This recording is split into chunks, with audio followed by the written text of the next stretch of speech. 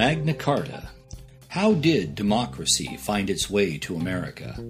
In 48 BCE, Julius Caesar was the last Roman leader alive after a tumultuous civil war.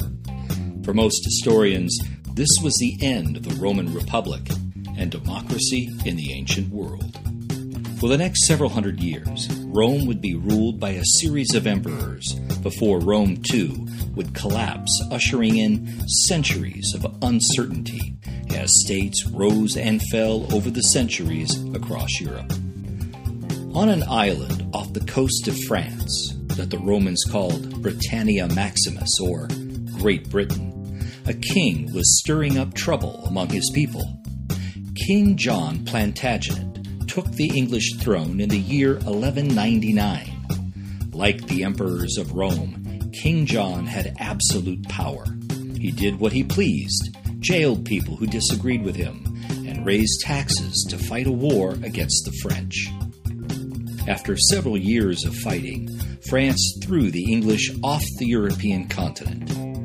The English landowning barons, who saw most of their wealth taken and wasted by King John, raised an army of 2,000 in May 1215 and seized the city of London. This caught the king's attention and forced him to negotiate for peace. In June, both sides signed the Magna Carta. The document limited the power of the king, stated individuals had rights, and required a group of civilian leaders to approve all new taxes. From Magna Carta, the English people over the centuries created Parliament, a government law-making body made up of appointed and elected officials that had more power than the monarchy. The idea that government power should be limited and people have individual rights crossed the Atlantic Ocean with the English settlers. As the 13 colonies expanded, so too did their desire to be free from tyrannical government. Each colony elected its own legislature to pass laws, approve taxes, and limit the power of the English government.